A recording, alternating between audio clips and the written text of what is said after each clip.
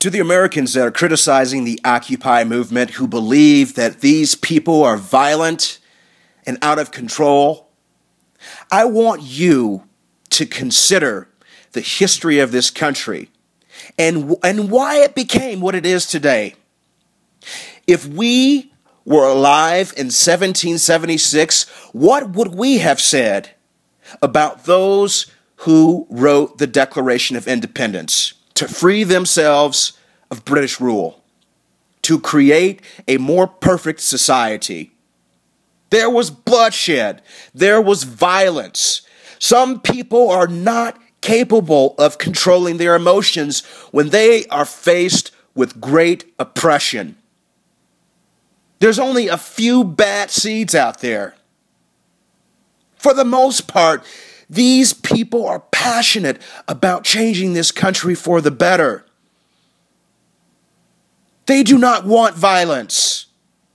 They do not want to harm law enforcement, although they are harming the protesters. Consider Oakland, the wounded Marine veteran. He's fighting for his life. He was standing peacefully with an American flag. He was fully suited in his uniform. And in minutes later, he was on the ground. People rushed to him to assist his wounds. And someone at the Oakland PD threw a grenade at the crowd that were trying to assist this Marine veteran. Why?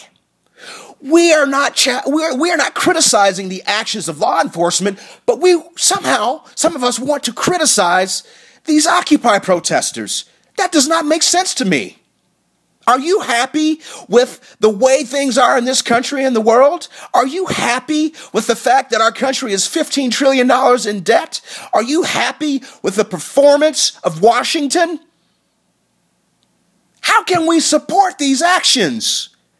And how can we criticize those who are taking a stand and demanding change in their country, who are standing up to exercise their First Amendment right, their natural right to speak, to use their voice and their mind?